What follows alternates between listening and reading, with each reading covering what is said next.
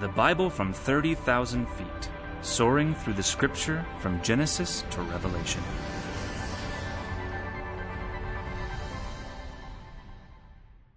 Open your Bibles, please, to the book of Zephaniah and Haggai.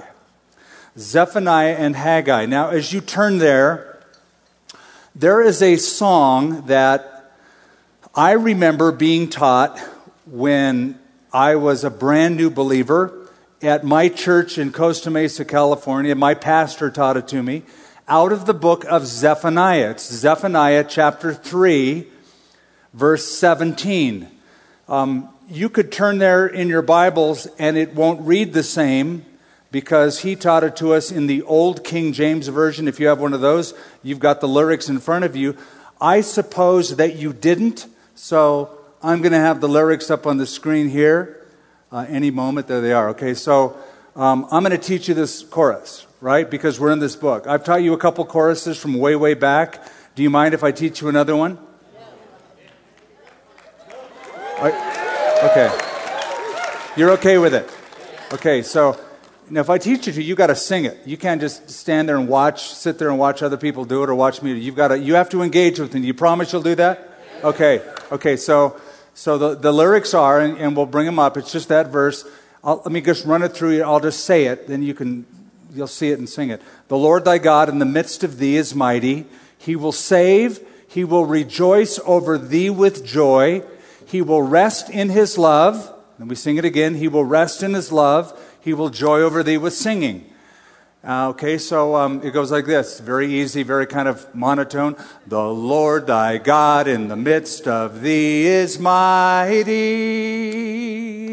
He will save, he will rejoice over thee with joy. He will rest in his love, he will rest in his love. He will joy over thee with singing.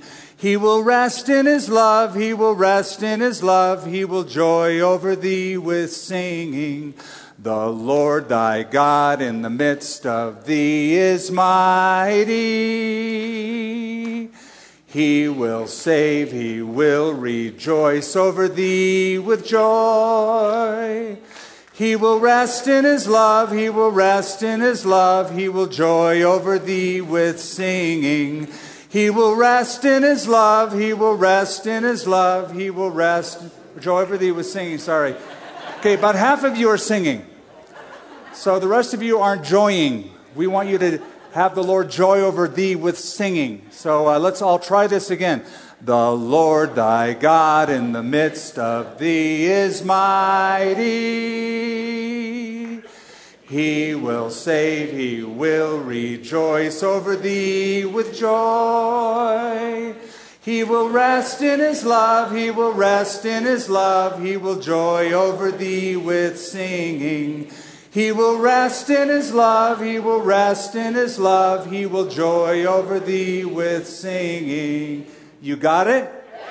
Now we're going to split it up into two sections. This section is the first section. This section is the second. I need a helper, a singer helper.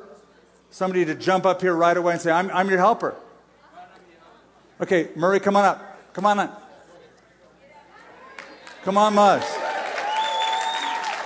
Okay. I don't have a microphone for you. I do have a microphone. I don't know if this will work. Can you get this to work for Murray Byrne?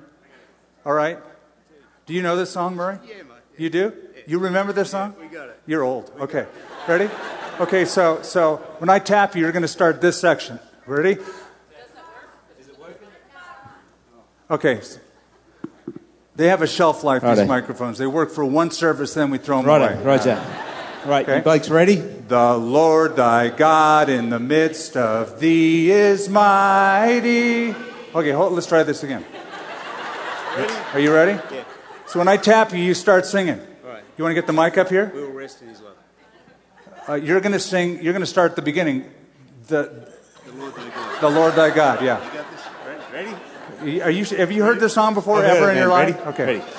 The Lord thy God in the midst of thee is mighty. Lord thy God in the midst of thee is mighty. He will save, he will rejoice over thee with joy. He will rejoice rejoice We over will rest thee in His with love. joy. He will rest in His love. He will rest joy in over His love. thee with He will rest in singing. His love. He will rest joy in His over love. thee He will with rest in His singing. love. He He will will joy rest in over His love. thee He with will rest in singing. His Ready? love. He will Lord joy thy over thee God in with the midst singing. of thee The is Lord thy mighty. God in the midst of thee is He will mighty. save, He will rejoice over thee He will with save, joy. He I can't will hear you. rejoice He will over rest thee in His with love. He will joy. rest in His love. He will rest joy in over His love. thee He with will rest in singing. His love. He will rest joy in His over love. thee He with will rest singing. in His love. He will joy rest in over His thee love. He with will rest singing. in His love. He will joy over thee with singing. Good job. We won. Good job.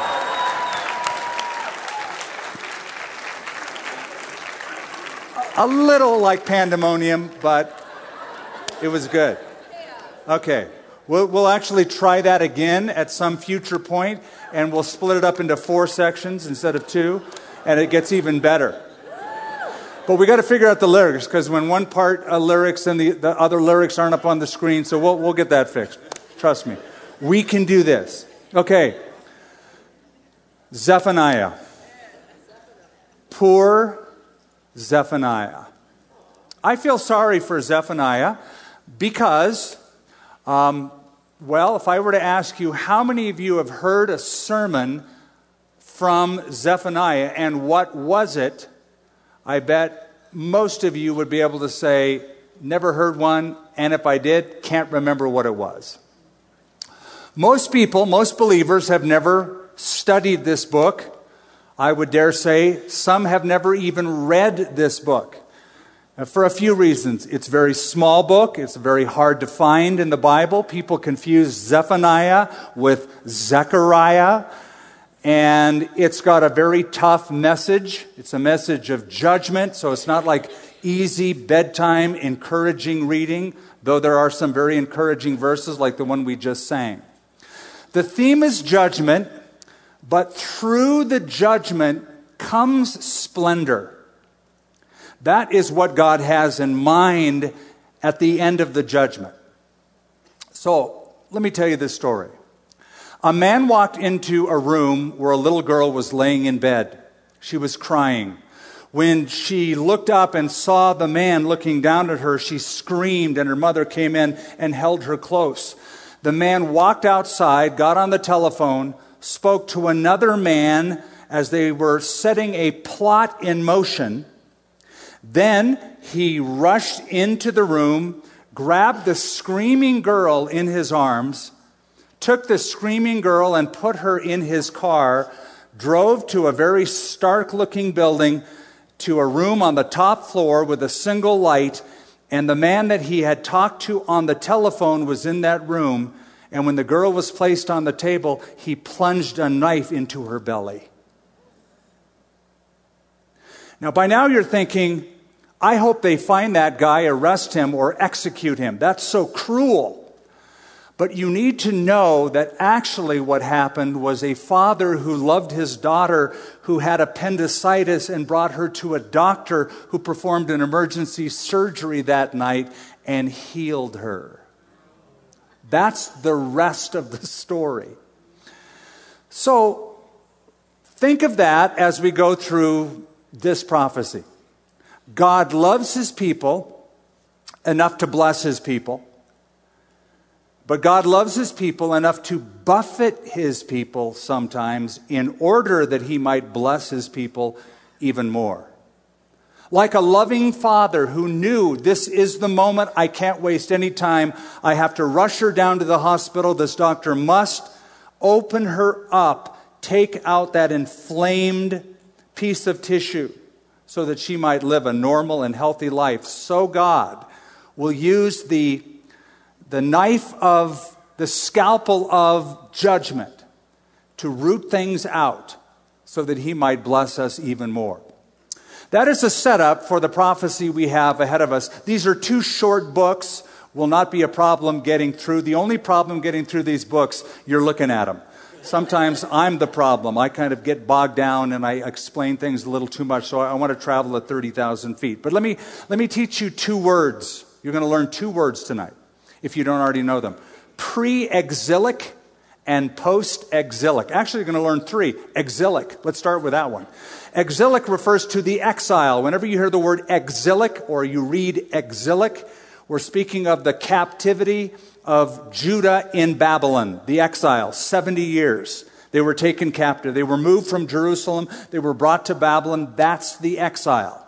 So a pre-exilic prophet is a prophet who spoke before the 70-year captivity. A post-exilic prophet is one who spoke after, or gave his prophecy after the exile when they returned from Babylon to Jerusalem. Zephaniah is a pre-exilic prophet. Haggai is a post-exilic prophet. Now, I'm combining both of them together in one study for this reason. Zephaniah is the last of the pre-exilic prophets. Haggai is the first of the post-exilic prophets. So one is there to warn of God's judgment. The day of the Lord is coming.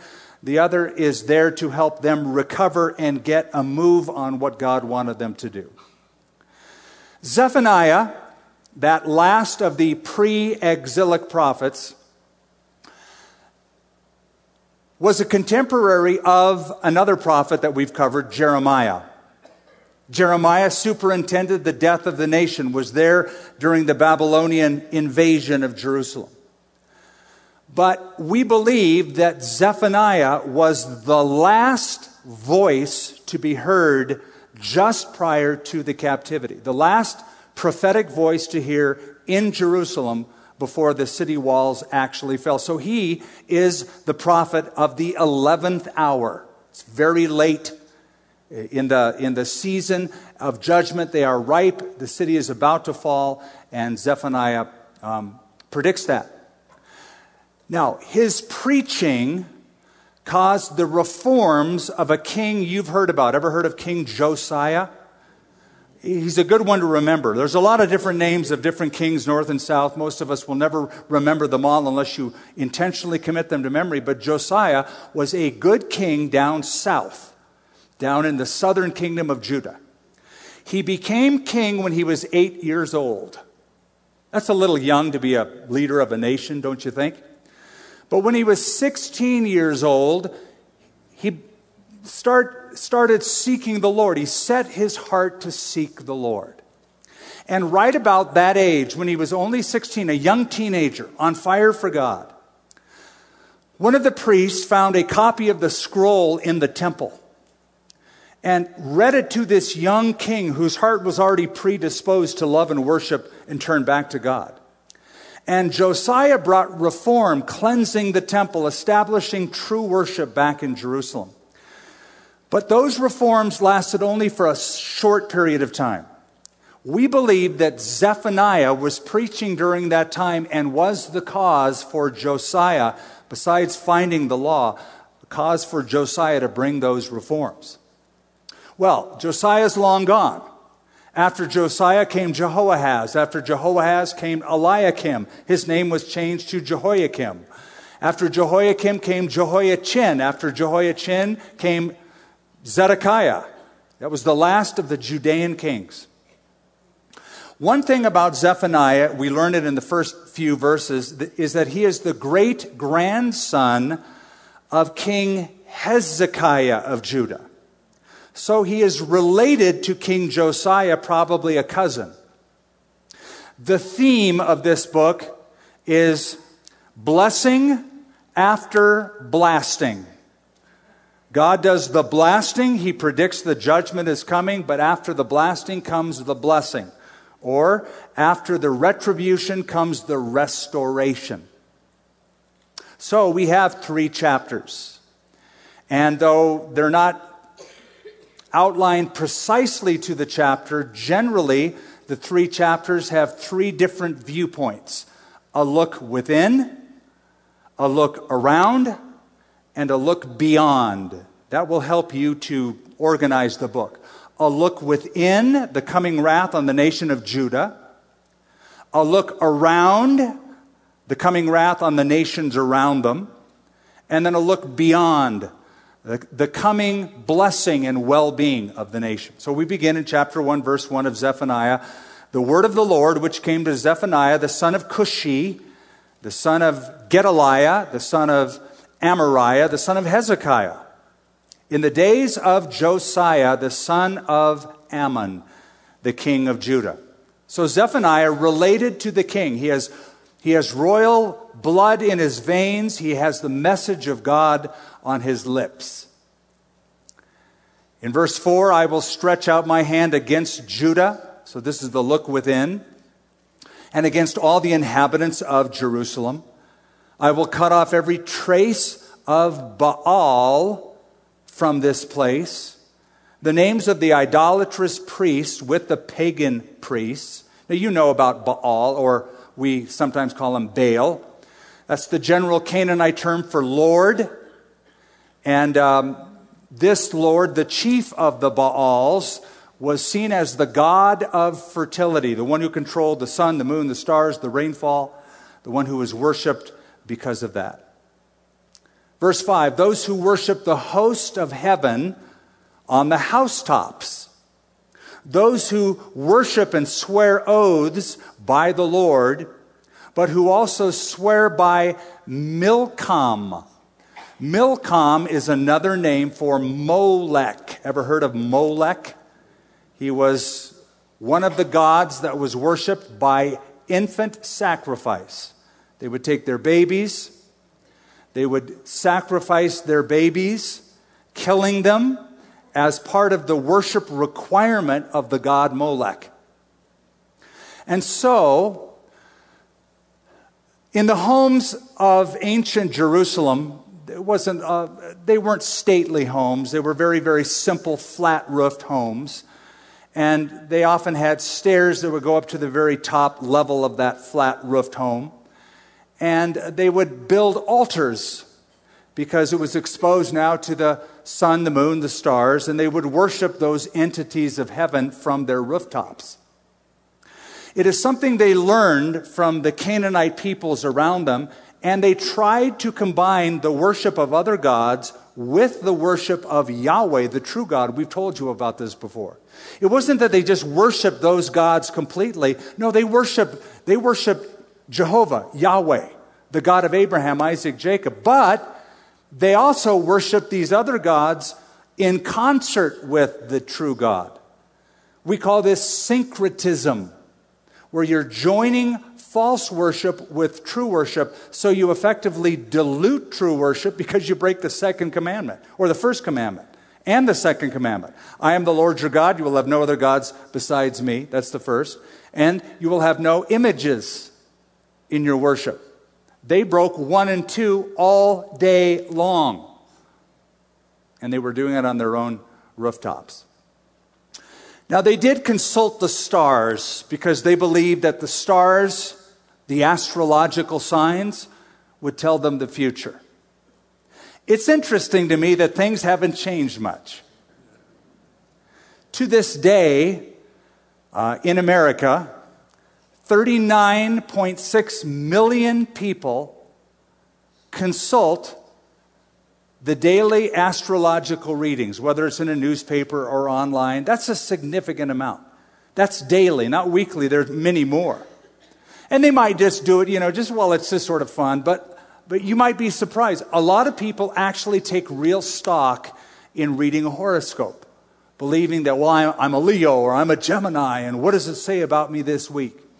So in these United States of America, there are 3 times as many astrologers and psychics as there are clergymen, pastors, preachers, priests, and the like. So it's still a significant issue. So we read these ancient things in the Bible, and we pride ourselves in being much more advanced and much more modern. Really? Not all that much.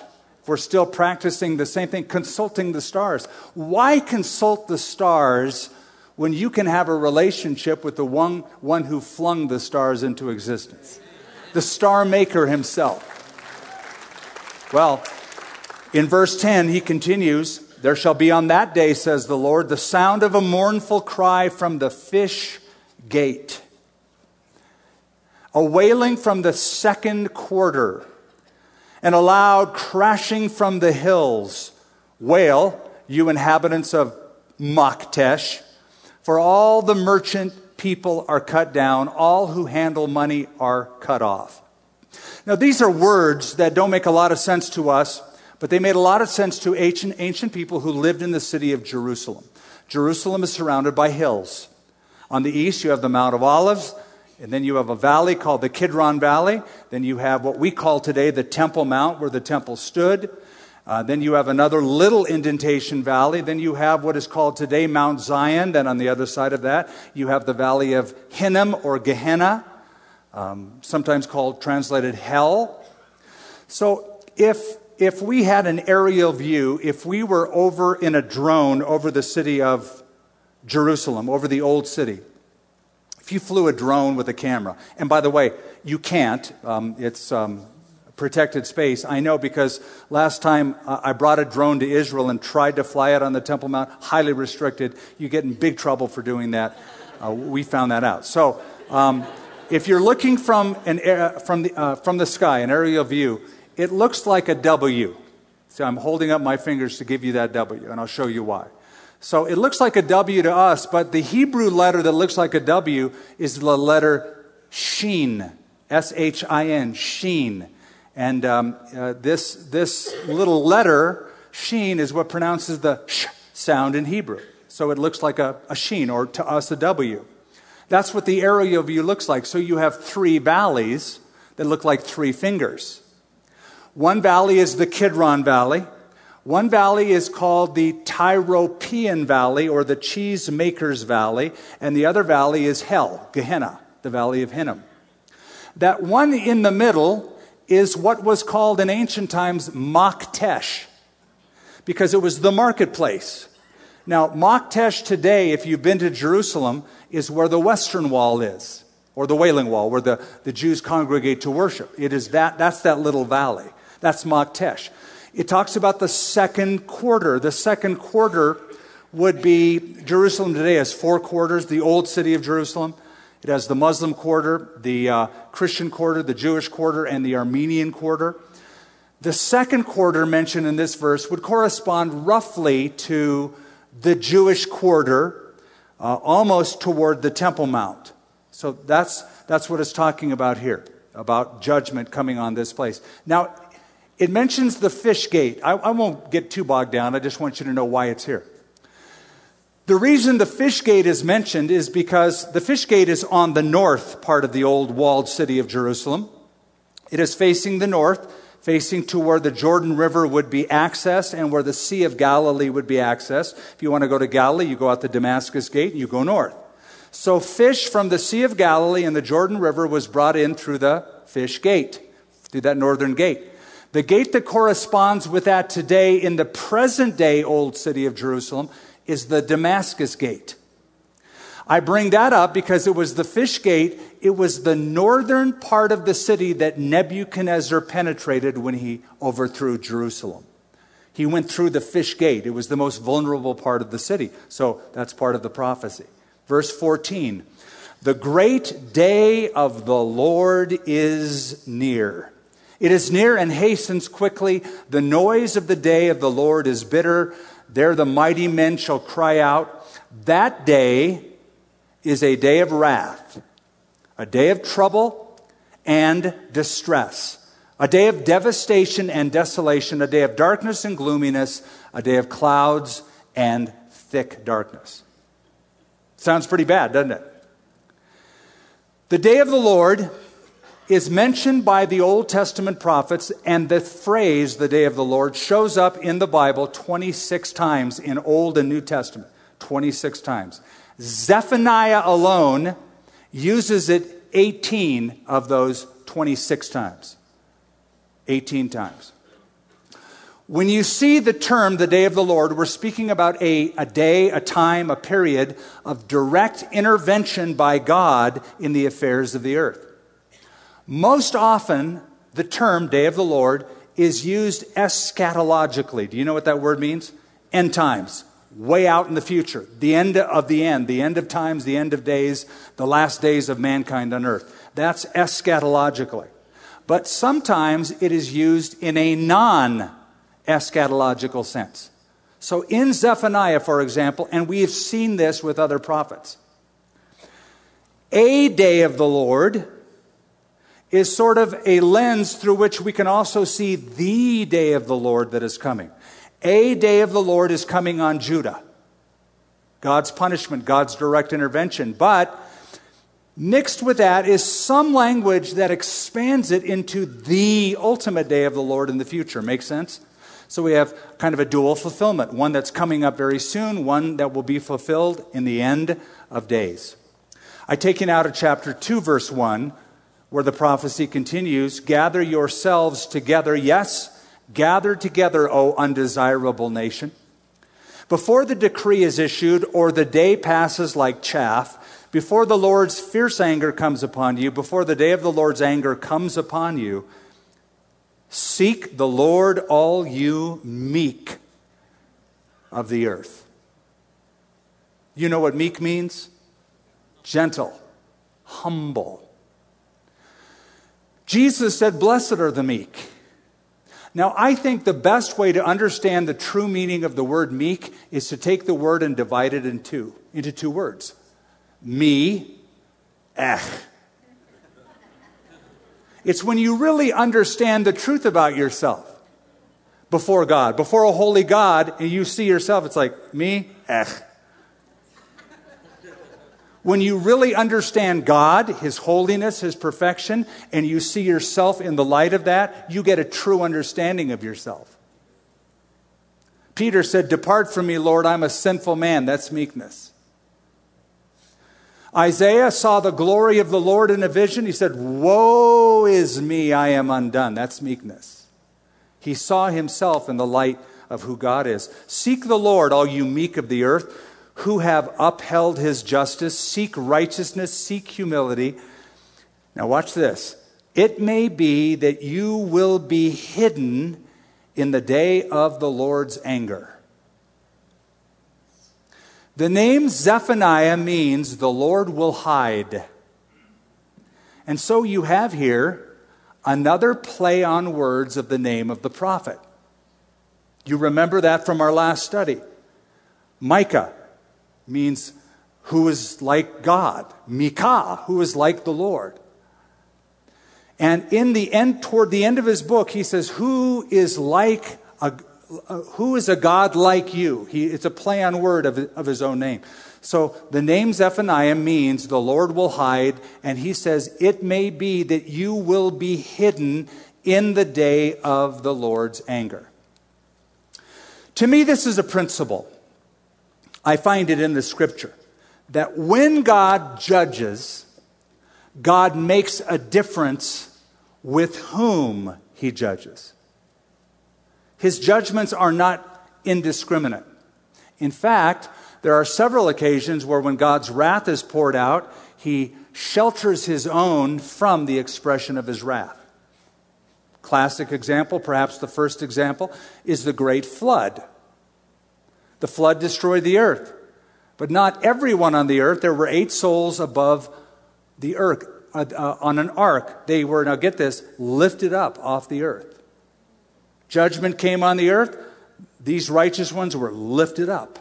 They were sheltered. They were taken up during God's time of wrath. When God judged the Egyptians, He made a difference. Those were His words. I make a difference when I judge. And He protected the children of Israel in Egypt.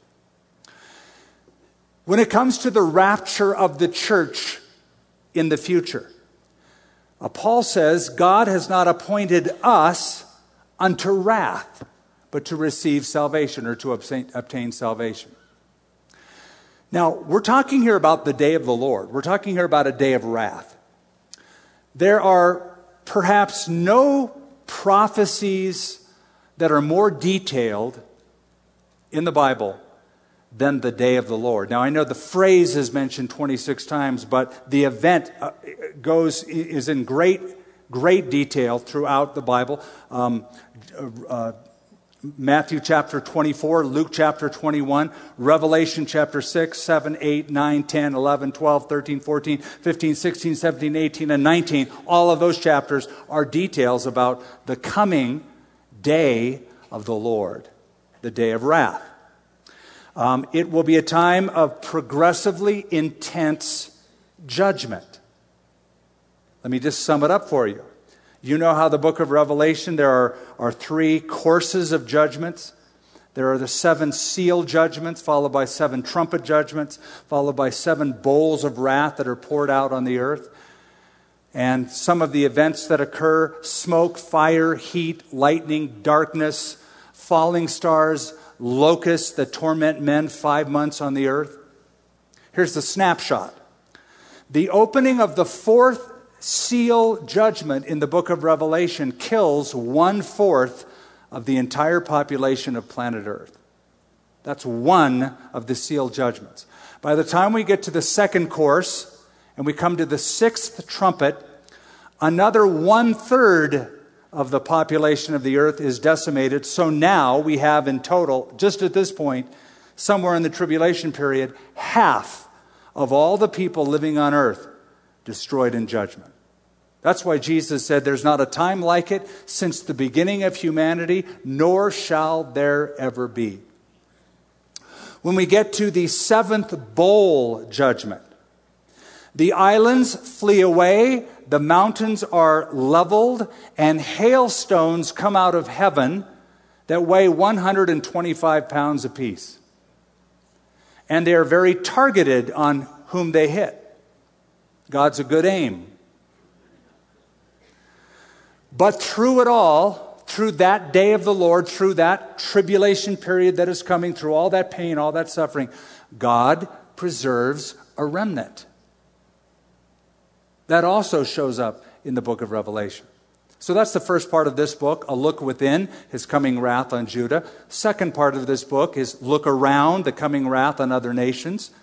Now, the nations that he's dealing with are in 4 different directions. He's going to speak emblematically of the nations, and he'll first of all speak of a nation to the east, to the west, and then to the east, and then to the south, and then to the north. Nations in all directions around Judah.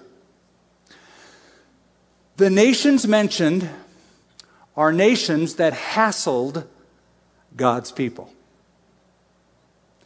God used those nations when they hassled God's people to spank God's people. But he's not going to let those nations that went against Israel to get off easily. For you remember, God said, whoever touches you touches the apple of my eye. So he will execute wrath on those nations that he used to bring judgment on his people because of their motivation. So look down at verse 4. For Gaza shall be forsaken, Ashkelon desolate. They shall drive out Ashdod at noonday, and Ekron shall be uprooted. 4 cities are mentioned. They are 4 of the 5 Philistine cities that were in ancient Israel. The Philistines were a sea people from the island of Crete and then Phoenicia, and they came down and settled along the coast of Israel, you remember in the Old Testament, and hassled the Israelites under King David, etc. There were 5 cities, Ashdod, Ashkelon, Ekron, Gath, and Gaza. All of them are mentioned except the city of Gath, where Goliath came from. The other 4 are mentioned. Look down at verse 8. I have heard the reproach of Moab. Now we're going to the east of Judah. And the insults of the people of Ammon, with which they have reproached my people and made arrogant threats against their borders. Verse 12, you Ethiopians also, you shall be slain by the sword. Now he's going down south.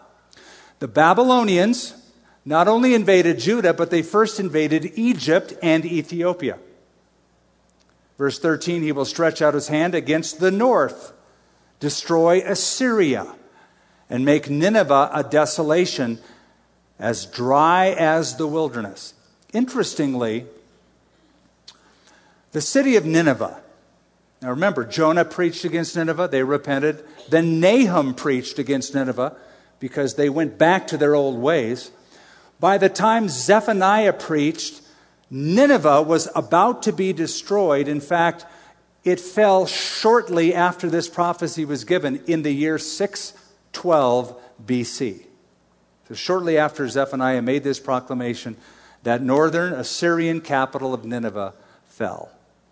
So God is dealing with Judah. God is dealing with other nations. And guess what? God can. Because He's God. And He is sovereign. And the Bible says the king's heart is in the hand of the Lord. And like a course of river, He turns it wherever He wishes. Isaiah 40 tells us, behold, nations are as a drop in the bucket and are counted as small dust on the scales. All of these nations thought they were big stuff. And they were at one time. But God shows them they're just small fries. They're easy for Him to manage. In fact, you probably have not met anyone who would be a Philistine lately. Have you? Right, they're gone. They're long gone. These are nations, most of them have been utterly obliterated.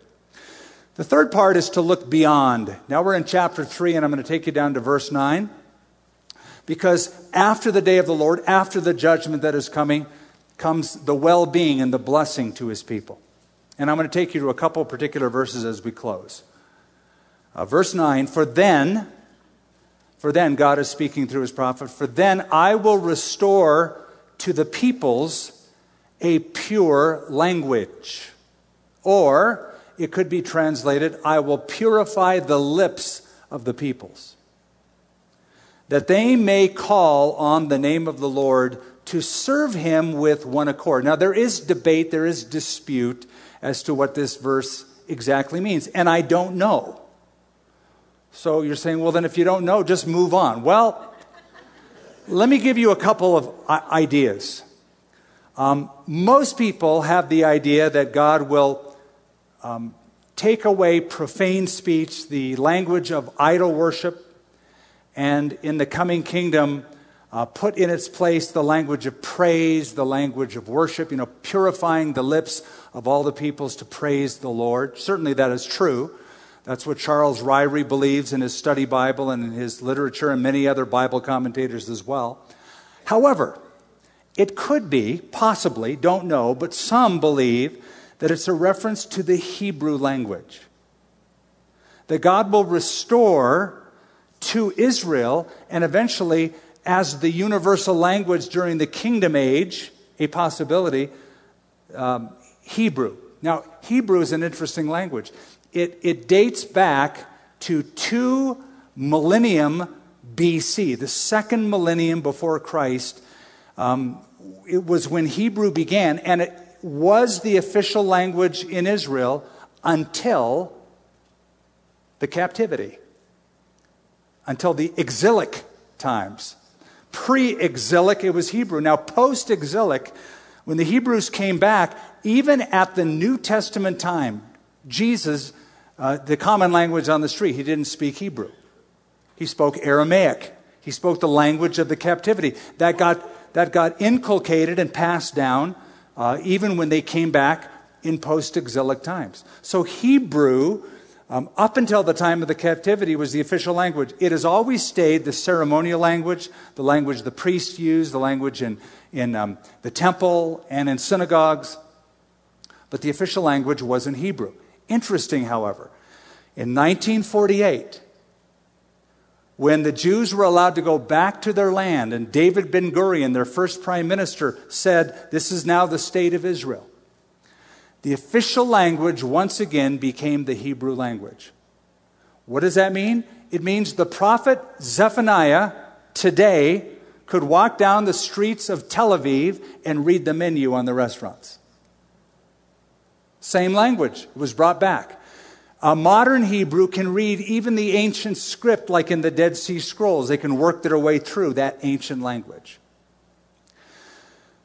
Now, that may be true, that may not be true, that is what the verse means. I'm not sure, but it's interesting to think about. There's all sorts of legends Around the Hebrew language, it is called by the Jews Lashon HaKodesh, which means the holy language. They often say this is the language the angels speak and the language God himself speaks. This is God's language. Of course, God can hear any language at all, but they like to say it's the language of the angels. So Paul said, if I speak in the tongue of men or of angels and have not love, I am nothing.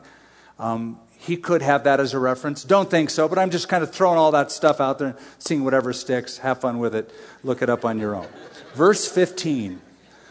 The Lord has taken away your judgments. He has cast out your enemy. The King of Israel, the Lord, is in your midst. There's the promise. You shall see disaster no more. In that day, it shall be said to Jerusalem, do not fear, Zion. Let not your hands be weak. The Lord your God in your midst, the mighty one will save. He will rejoice over you with gladness. He will quiet you with his love. He will rejoice over you with singing. Sound familiar now, right?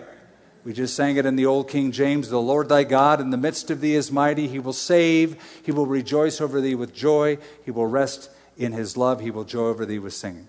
So, like a bridegroom rejoicing over his bride, this is speaking of the future kingdom age, the millennial kingdom, when Jesus will reign in the midst of Jerusalem with his people in a very real, up close kind of a way for 1,000 years. Judgment is past, the king is in his midst, and that's the reason for the joy. I've been to a couple weddings. I've officiated a couple weddings where the groom, as a surprise for the bride, had written a song. And during the wedding, he pulls that baby out and he starts singing over his bride.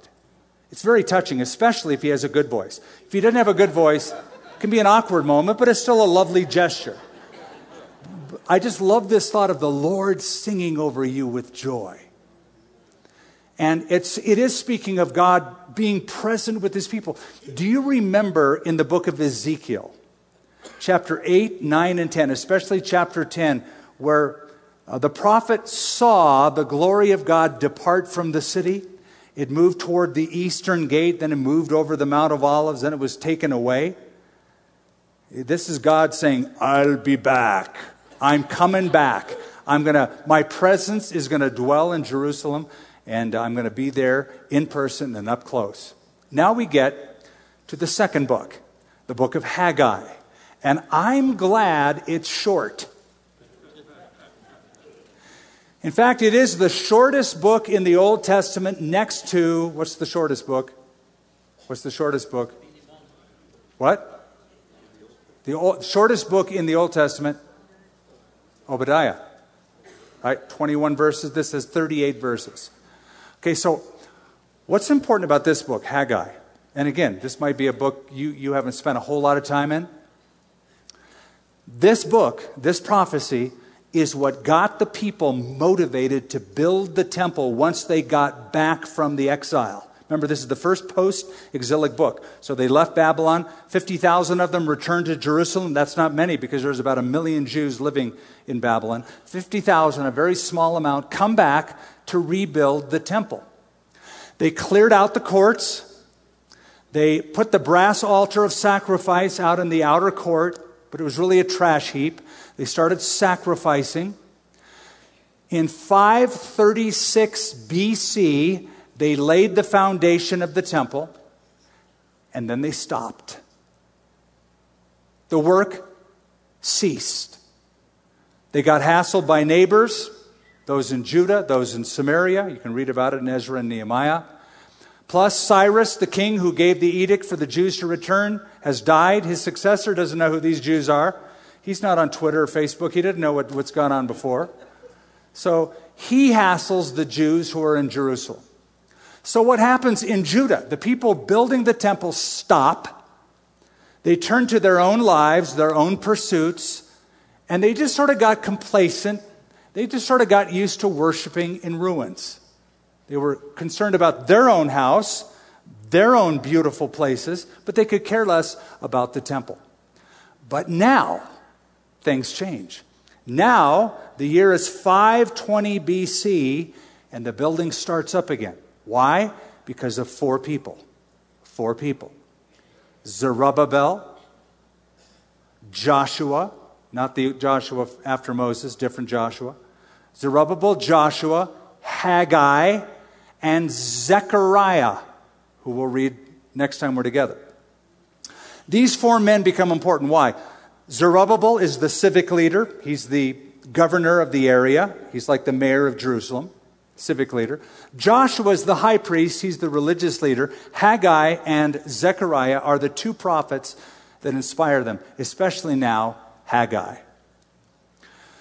Okay, I'll jog your memory. Most of you are going to remember this. In 1989, there was a movie put out about an Iowa farmer who was given this mysterious message to build a baseball field in his cornfields, and it was called Field of Dreams. And remember the message that he got? If you build it, they will come. The theme of this book could be, if you build it, he will come. If you build that temple, God will come in power and strength and glory once again.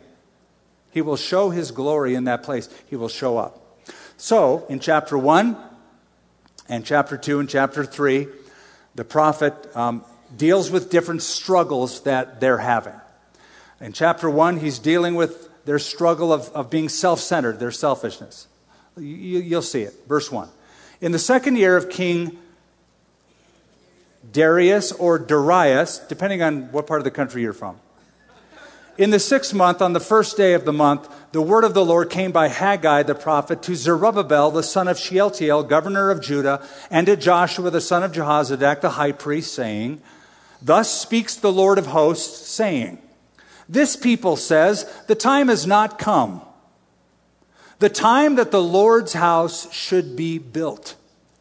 Now, it was 16 years since the foundation was laid, and they have become complacent. They've lost their enthusiasm. Then the word of the Lord came by Haggai the prophet, saying, Is it time for you yourselves to dwell in your paneled houses, and this temple to lie in ruins? So Haggai gets right to the point. He says, you're building yourself nice pads. You're upgrading your kitchen. You're buying the big flat screen TV to watch the camel races on Monday nights. But nothing's happening in the temple anymore. So they have all sorts of excuses. Well, it's just not we don't feel led that it's the right time to build. You know, Billy Sunday, the evangelist, who used to be a baseball player, became an evangelist, said, an excuse is just the skin of a reason stuffed with a lie. But it's amazing the excuses that people have when it comes to building a temple or coming to church or worshiping God. Oh, the weather's too bad. I don't want to go out in this weather. It's interesting, the weather doesn't keep them from shopping or going to a movie. Or they would say, well, I don't like the traffic and I don't like the crowds, but on Black Friday they have no problem. Or, well, the preacher goes too long. But if the game goes into overtime, you're stoked, man. Well, I don't like to drive so far across town. It's too far away. I'm looking at a man in the second row. Sorry, Richard, to put you on the spot, but you drive how many miles? 65 miles one way, out by Grants, and back, on Wednesdays, and on Sundays. So, well, I live in Rio Rancho. Now therefore, verse 5, now therefore, thus says the Lord of hosts, consider your ways. Now this is a phrase that is endemic to this book. It comes up 4 times in this book. Consider your ways. Consider your ways. That means set your heart on your ways. Think about what you're saying and readjust your priorities. That's the idea of consider your ways. So they gradually, now mark this, they gradually lost interest in the temple. I find that to be our chief problem. My observation is the biggest problem in the Christian life is never a blowout. The biggest problem in the Christian life is a slow leak. Just very, very, very slowly. Not a blowout, just a slow leak. So, some of you came to Christ, you were all excited, you were all jazzed. I can't wait to come to church, I can't wait to worship, wait to read the Bible. I'm going to buy another Bible. That was then. Could it be like the church of Ephesus? You start leaving your first love, you kind of lose your enthusiasm, you lose your spark, the flame on the altar dies down a little bit. Look at verse 6. You have sown much, and you bring in little. You eat, but you do not have enough. You drink, but you're not filled with drink. You clothe yourself, but no one is warm. And he who earns wages, see if any of you can relate to this, earns wages to put into a bag with holes. Now, they have reversed their priorities. Jesus said, seek first the kingdom of God, and all these things will be added unto you. Our problem is we seek all of these other things and hope that the kingdom of God will be added to us. God says, forget about those things. Seek first the kingdom and his righteousness, and I'll make sure you're taken care of. So what the prophet is saying, it's sort of like saying, you take on an extra job, you work weekends, you work nights, you work on your lunch break, and you're broke. It's sort of like you're walking up the down escalator. You can't get ahead. It's an interesting, in Proverbs 23, let me read it to you. He says, will you set your eyes on that which is not? For riches certainly make themselves wings. They fly away like an eagle toward heaven. I've always been amazed and sort of interested that the back of the $1 bill has an eagle. It's an American eagle. It's not there to fulfill this prophecy, but I look at it and I always get a kick out of it. I go, yep, bye. Because it's going to go pretty soon, right? It seems to grow wings and fly away. Verse 7, thus says the Lord of hosts, consider your ways. Go up to the mountain and bring wood and build the temple, that I may take pleasure in it and be glorified, says the Lord. The solution, obedience on what God has said. If you build it, I will come. I'll be glorified. I'll show up. Verse 12, then Zerubbabel, the son of Shealtiel, and Joshua, the son of Jehozadak, the high priest, with all the remnant of the people, obeyed the voice of the Lord their God and the words of Haggai the prophet as the Lord their God sent him, and the people feared the presence of the Lord. Let me just tell you, this is what a preacher lives for.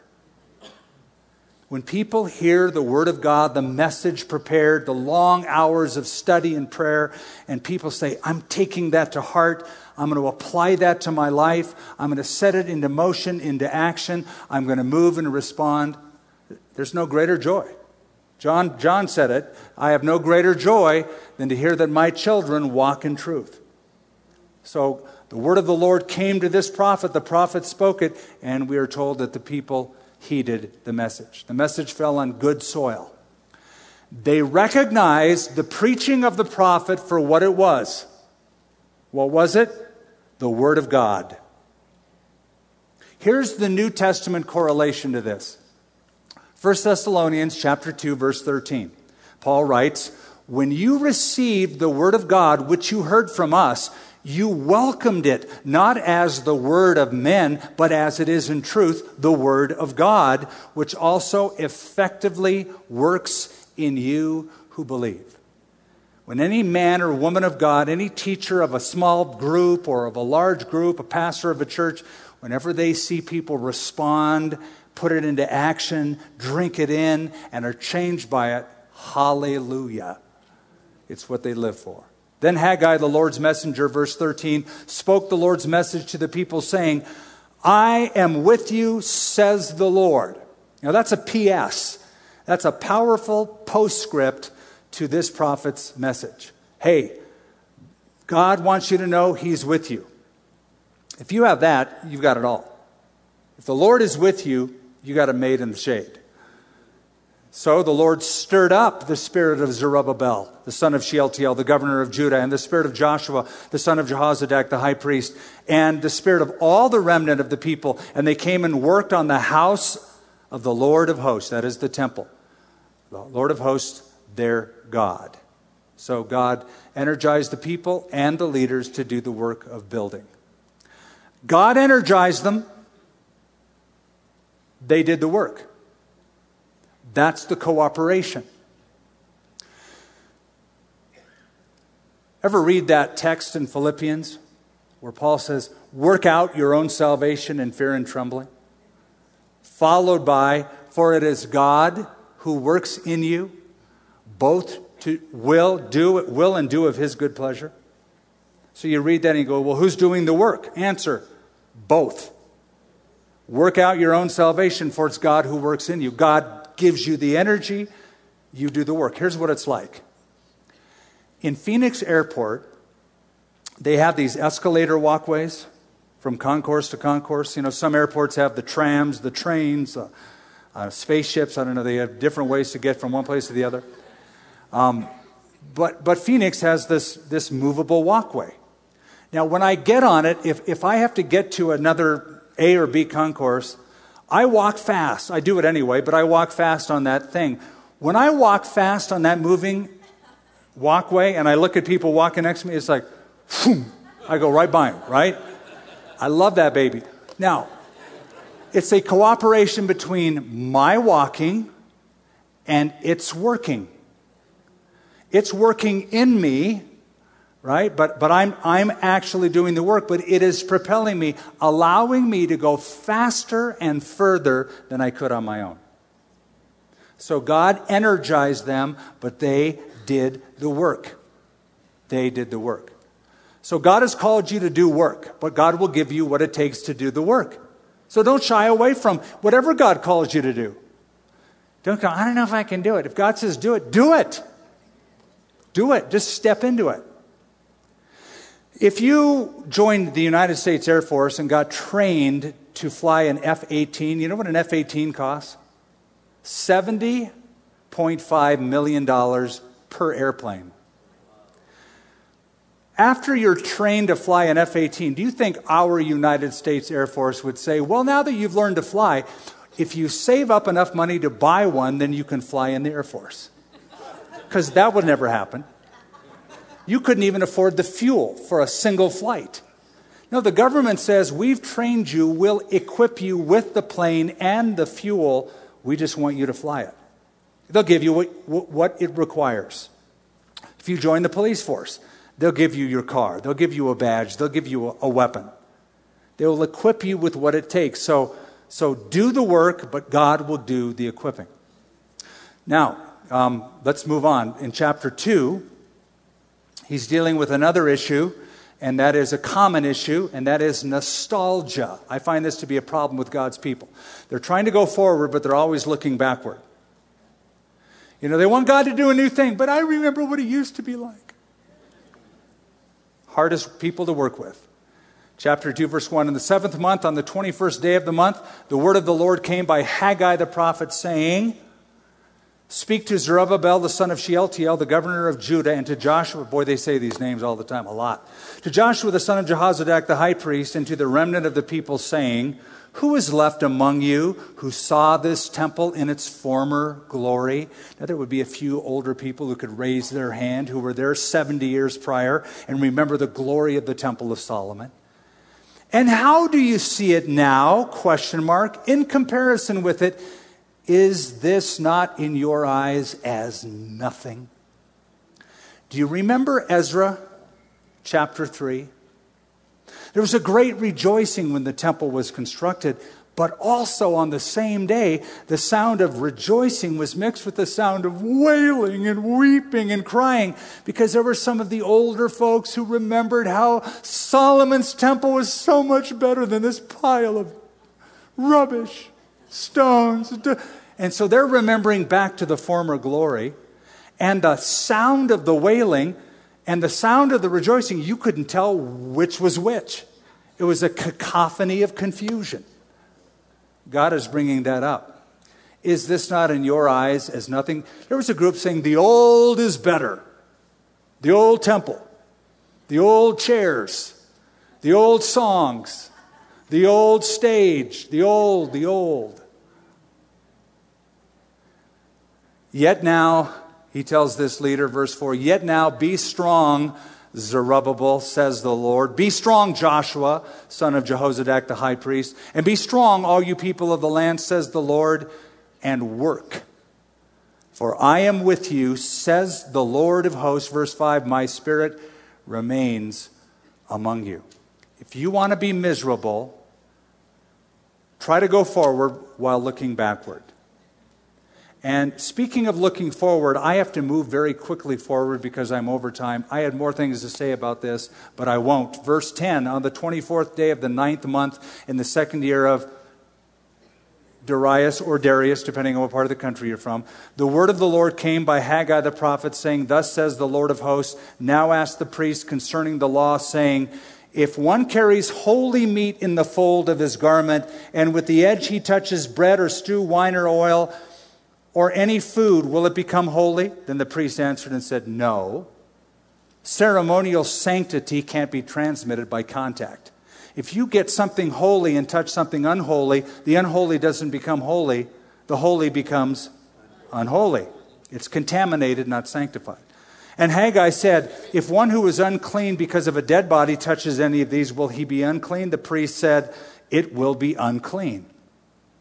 And Haggai answered and said, so is this people, and so is this nation before me, says the Lord, and so is every work of their hands which they have offered, there is unclean. So there was unconfessed sin in their camp. I'm going to move down to the very end. Verse 20. Thank you for indulging me on 3 minutes overtime. I won't be more than 20 more minutes. No, I'm just kidding. I'm going to wind this down.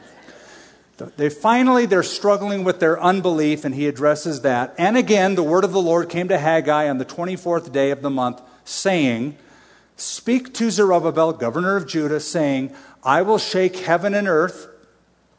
This is quoted in Hebrews 12. I will overthrow the throne of the kingdoms, plural. I will destroy the strength of the Gentile kingdoms. I will overthrow the chariots and those who ride in them. The horses and their riders shall come down, every one by the sword of his brother. This is a message specifically to the spiritual leader, Zerubbabel. He's wondering what's going to happen to the future of the nation of Judah. They were already taken captive by the Babylonians. The Babylonians were taken by the Medes and the Persians. There's a lot of superpowers. Who knows what the future holds? God is encouraging him. Look at verse 23.